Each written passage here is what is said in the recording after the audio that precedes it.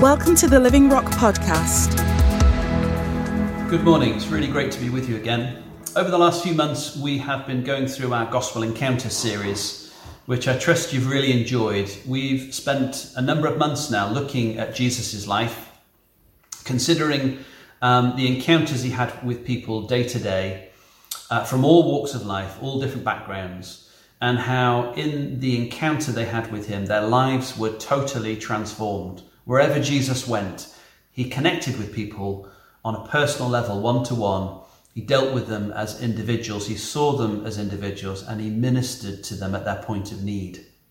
It's been a fantastic time to really consider Jesus' ministry, but not only that, to get to know him better as he's revealed in the pages of Scripture to us. And that's what the Holy Spirit can do as we spend time in the Word together. We're going to be bringing this series to a close now, and I thought it would be really good in this closing message to consider what I think is the last gospel encounter, which takes place in Luke's Gospel and chapter 23. Now, this is the moment where Jesus is put on the cross between two criminals, one of whom remains unrepentant and one of whom is repentant and seeks mercy from Jesus, recognizing not only Jesus' innocence, but also his own guilt in doing so. So we're going to read from Luke's Gospel, chapter 23, and verse 32 down to verse 43. It says this: "Two others who were criminals were led away to be put to death with him. And when they came to the place that is called the Skull, there they crucified him and the criminals, one on his right and one on his left. And Jesus said, 'Father, forgive them, for they know not what they do.' And they cast lots to divide his garments. And the people stood by watching, but the rulers scoffed at him, saying, 'He saved others, let him save himself, if he is the Christ of God, his chosen one.' The soldiers also mocked him, coming up and offering him sour wine, and saying, 'If you are the King of the Jews, save yourself.' There was also an inscription over him, 'This is the King of the Jews.' One of the criminals who were hanged railed at him, saying, 'Are you not the Christ? Save yourself and us.' But the other rebuked him, saying, 'Do you not fear God, since you are under the same condemnation, and we indeed justly, for we are receiving the due reward for our deeds. But this man has done nothing wrong.' And he said, 'Jesus, remember me when you come into your kingdom.' And he said to him, 'Truly, I say to you, today you will be with me in paradise.'" It's a really intense account, isn't it, of these moments after Jesus is put up on the cross.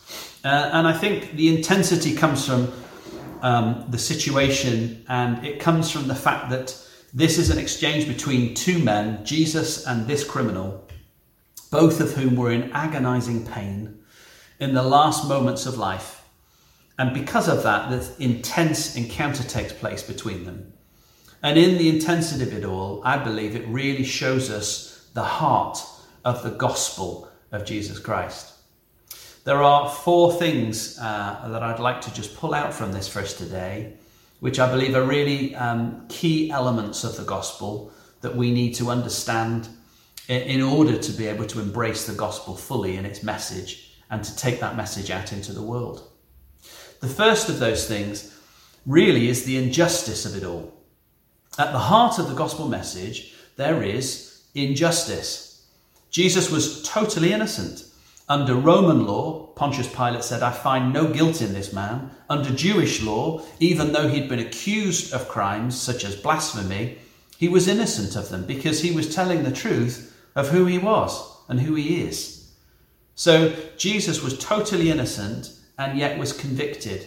In fact, there's never been anyone before or since in this world who is totally innocent, totally free from sin, and yet suffered in such a way that Jesus did. No one has ever suffered in that way. So we have an injustice right at the heart of the gospel. And Jesus is, we're told at the beginning of this passage, placed with one criminal on his right hand and one criminal on his left hand, to be in like a gallery, a display of criminals on display for the world. It reminded me of earlier in the Gospels where we read that James and John approached Jesus one day and said, can we sit on your right and left hand in your kingdom? In fact, there's another story of their mother approaching Jesus and asking the same thing. And I wonder if they approached him, maybe got a rebuttal, and then they said, well, let's go to mum, and maybe mum can persuade him. They were keen, but they were naive. And Jesus said, you don't understand what you're asking. The cup that I have to drink, you won't be able to bear. And Jesus was looking forward perhaps to this moment when there would be a man on his right and left hand. And that was not the path for James and John. But what it does show in their naivety, it shows an ignorance of the injustice of the cross. Not so much of Jesus' innocence, that is obvious, but of their guilt and of our guilt. You see, the cross forces us in the injustice of it to face up to the fact that this injustice trumps any other injustice in the world. That there's no greater injustice than this. And it also causes us to face up to our guilt before God. It's really important for us to understand that because there is so much injustice in this world. Lots of people in this world have suffered injustices and are suffering injustices right now. But when we come to Christ and when we come to embrace the gospel message, we have to accept our position before God. That actually we are all guilty before God. The Bible says that all have sinned and fallen short of the glory of God. In other words, we're all under God's judgment. And we have to recognize that and embrace Jesus' death and resurrection as paying the penalty for that sin. Part of being able to do that is letting go of any injustices that we ourselves have suffered. And this is where it gets really quite hard for us sometimes when we've suffered great injustices. When Paul writes to the church in Ephesus, he says this, he says, look, I want you to forgive one another, just as in Christ God forgave you. And what he was saying is, in order to embrace the forgiveness of God the Father, you yourself have to let go of all the things that have been done to you that were wrong, all the injustices that have been imposed upon you, in order to embrace this injustice imposed upon Jesus, which is our means of salvation. So it causes us to face up to that, and that's the only way we come to true repentance before God. The second thing that's really obvious to me is the brutality that's at the heart of the gospel. This is a brutal act that took place. It's ugly, it's brutal. There are pages from the gospel writers covering the moments, the minutes and the hours that took place over this agonizing event of Jesus not only being whipped and beaten and effectively tortured, but also crucified. All that he went through was simply what we can see in the physical. We can't even see what was taking place in the spiritual realms as the weight of sin was placed upon him who knew no sin. That's brutal. And I think the reason why it's very brutal is it's to show us the ugliness of sin. You see, it would be very easy with our 21st century viewpoint to just dismiss the way that Jesus died as just something that happened under a primitive system of justice, the Roman punishment system, the Roman judiciary system. But actually, I believe we shouldn't do that. I believe that in the brutality of it all, God is showing us the ugliness of sin that had to be dealt with, and actually what was necessary in order to deal with that sin. You see, sin is toxic, and God knows that. God cannot abide sin because he knows that it brings death and decay wherever it goes. He knows that it's pervasive. He knows that it's a silent killer. What can seem innocuous in its beginnings will always grow to be something that brings death. That's what sin is. When it came into the world, it corrupted men and women in their heart and has continued to do so for generation after generation. And therefore, for God to deal with it properly, he has to sanitize it completely because of its toxicity. We find that when sin first came into the world, Adam and Eve felt a shame immediately. And what happened straight away is that God came and covered that shame, and he used the skin of an animal to do it. In other words, the first blood that was shed in Eden was shed by God to take the life of an innocent animal in order to clothe Adam and Eve's shame and nakedness. What we can learn from that is that the only way that sin can be dealt with is through death, through the shedding of blood, which is what we learn throughout the Word, to decisively deal with the problem of sin. So the gospel message forces us to face up to the seriousness of sin and the toxicity of sin and the ugliness of having to deal with that, as happened on the cross. The third element here is that the gospel at its heart is actually a divisive message. That might sound a strange thing to say, but not divisive as in dividing God and man. It doesn't do that. It brings men and women back to God, but it can divide men and women from each other, men from men and women from women,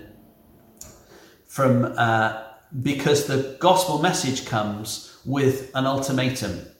You see, in this passage we've just read, we've got two criminals. One chooses to reject Jesus and is unrepentant, and the other chooses to embrace Jesus, to recognize his sin, and to ask for forgiveness. So the gospel message comes in and splits these two criminals in two. Jesus comes literally in the middle of them. They reacted differently to him.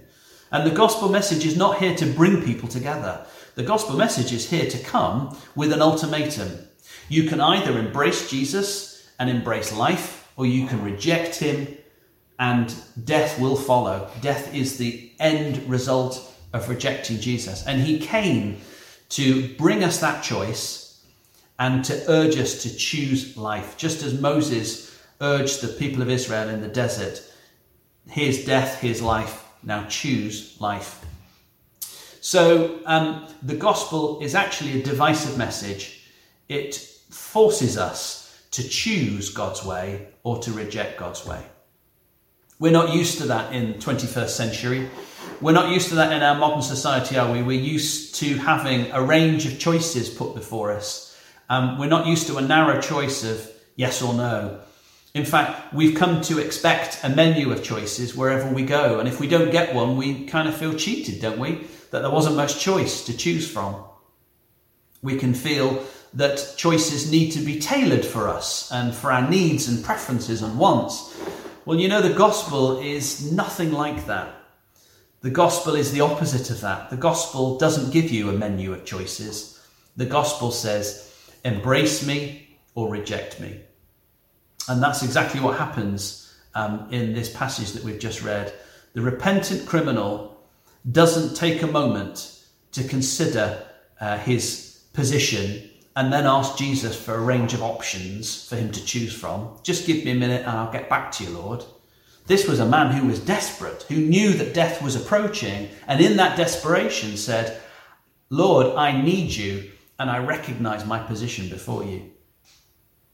We have to accept the gospel on God's terms and not ours.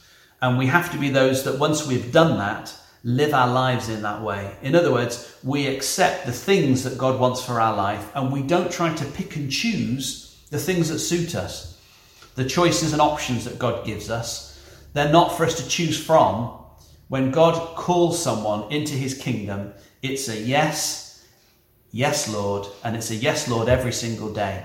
We have to embrace the lordship of Jesus in our everyday life. The last thing I want to just draw out of this passage is something else that I believe is at the heart of the gospel, and that is that it is, and it's something I believe we've seen in the Gospel Encounter series. The gospel is intensely personal. The gospel is the good news to all mankind, and yet it is an intensely personal message. And we find that in this account of Luke. Think about what's going on. Jesus is on the cross. He's surrounded by people. He's surrounded by people that are weeping, people that are mourning him, people that are shouting at him, people that are hurling abuse at him, people that are standing by looking disinterested. This was a huge scene that was going on. And in the midst of all of that, Jesus takes the moments to turn to this man and to have a one-on-one encounter with him, to respond to him with words of kindness and mercy, and to promise this repentant criminal a place with him in paradise. The word that Jesus uses, paradise, is only found 3 places in the whole of the New Testament. It's found here. It's found in the letter to the Corinthians, where Paul talks about ascending to the 3rd heaven. And it's also used in the book of Revelation, where it talks about believers being in paradise and being able to eat from the tree of life. It's actually a word which was imported into the Hebraic language. It comes from a Persian word which means a walled garden. And actually, to be really specific, it meant the walled garden of the king of Persia. And the tradition is that the king of Persia would from time to time invite individuals to come into his walled garden and to walk with him one-to-one in the privacy of his garden. It was a special honour that was bestowed upon people from time to time. And that's the language that Jesus used here. He is saying to this man, I'm inviting you to come into this place of privilege, this walled garden of mine, and to spend time with me one-on-one. We will be together in this walled garden and we will have time together. What a fantastic promise. What an act of mercy. And you know, that's the invitation of the gospel, that intensely personal invitation that came to each one of us. If you don't know Jesus, if you don't belong to him, that invitation is here for you today. You can know him, and his invitation is personal for you. What it means is this: Jesus didn't just send you an invite. Jesus personally came to get you. Jesus personally came and embraced you in all of your sin, even though that's a toxic thing and something that was not part of him, in order to take that away from you, that sin in all its ugliness, and to clothe you in robes of righteousness. What a wonderful act. What a personal act, an intensely personal one.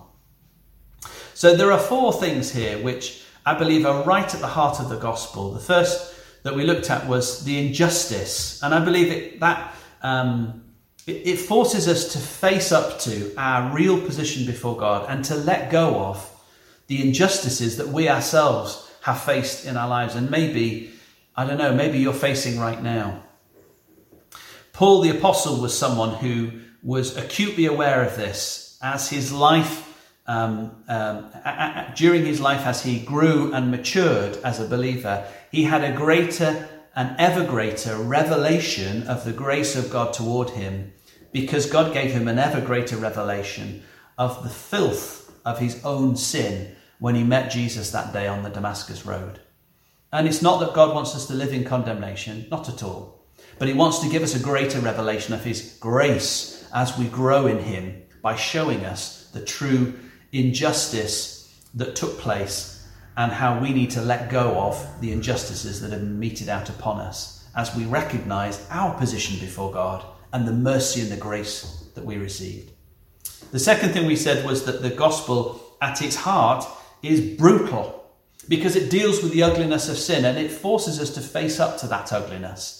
And in so doing, it means as we face up to the ugliness of sin, as we recognise the seriousness of it and the insipidness of it, that we deal with it, that we call upon God to help us deal with sin in our lives, that we keep short account with God, that we don't take a light view of sin, that we walk in righteousness with the help of the Holy Spirit every day.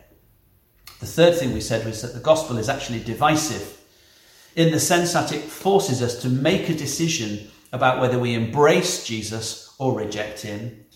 And once we've embraced him, whether on a daily basis, we will embrace all that he's called us to do, whether we'll be obedient to him, whether we choose to accept all the things he's called us to do, or whether we're going to be pick and mix Christians that choose the things that suit them, that choose the things that they may want to do, and just ignore the things that maybe we don't want to do. It forces us to do that on a daily basis. And lastly, we saw that it's an intensely personal thing, the gospel. It's a personal encounter, not just for the people that we've read about in the Gospels. It's a personal encounter for us. We've all had a gospel encounter. And that gospel encounter meant that the King of Kings invited us into his walled garden for a moment of intimacy with him, for a relationship that is an intimate one that will be above all other relationships that we will have in this life. And not only that, to walk with him every day in his garden, to enjoy time in his presence, in that intimate relationship that we have with him. We need to be those who are determined every day when we get up to walk with the King of Kings in his walled garden and enjoy fellowship with him, and that is our biggest priority. I trust that you've enjoyed this message today.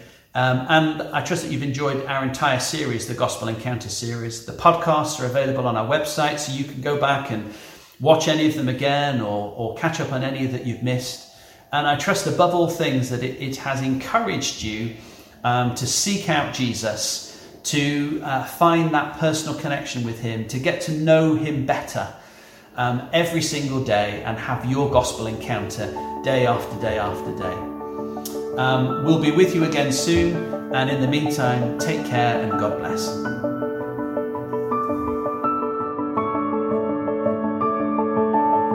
Thanks for joining us today. Search for us online and get information about upcoming events and more great teaching.